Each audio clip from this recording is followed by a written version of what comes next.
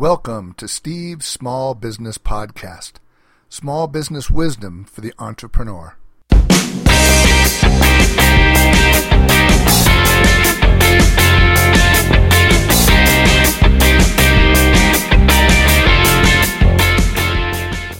I am Steve Imke, and welcome to today's episode titled Key Resources. For a company to produce a product or service, it needs access to physical resources, intellectual resources, human resources, and financial resources. Depending upon the value proposition defined in your business model canvas, you will require more of one resource and less of another. For example, a manufacturing company requires physical assets in terms of machines as well as financial resources. By contrast, a design company requires more intellectual and human resources. Physical resources include such things as buildings, vehicles, machines, point-of-sale systems, and distribution networks. Large retailers like Walmart and manufacturing facilities rely heavily on physical resources, which are often also very capital-intensive.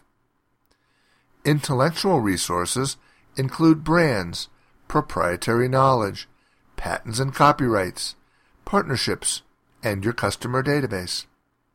Intellectual resources often take time to develop.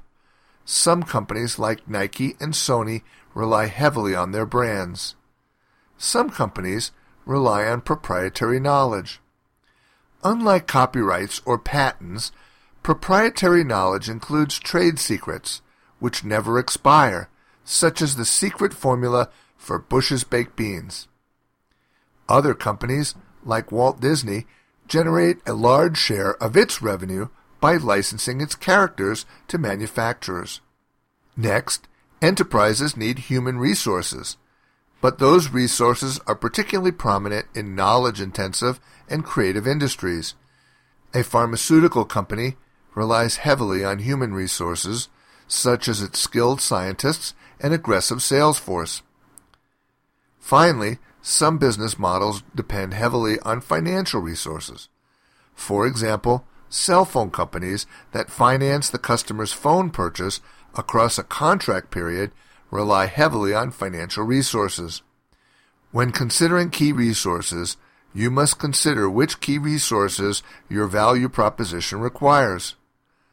What key resources do your distribution channels require? What key resources do your customer relationships require? What key resources do your revenue streams require? When it comes to your key resources, do you have a clear picture of the degree to which your offerings rely on each of the four key resource types?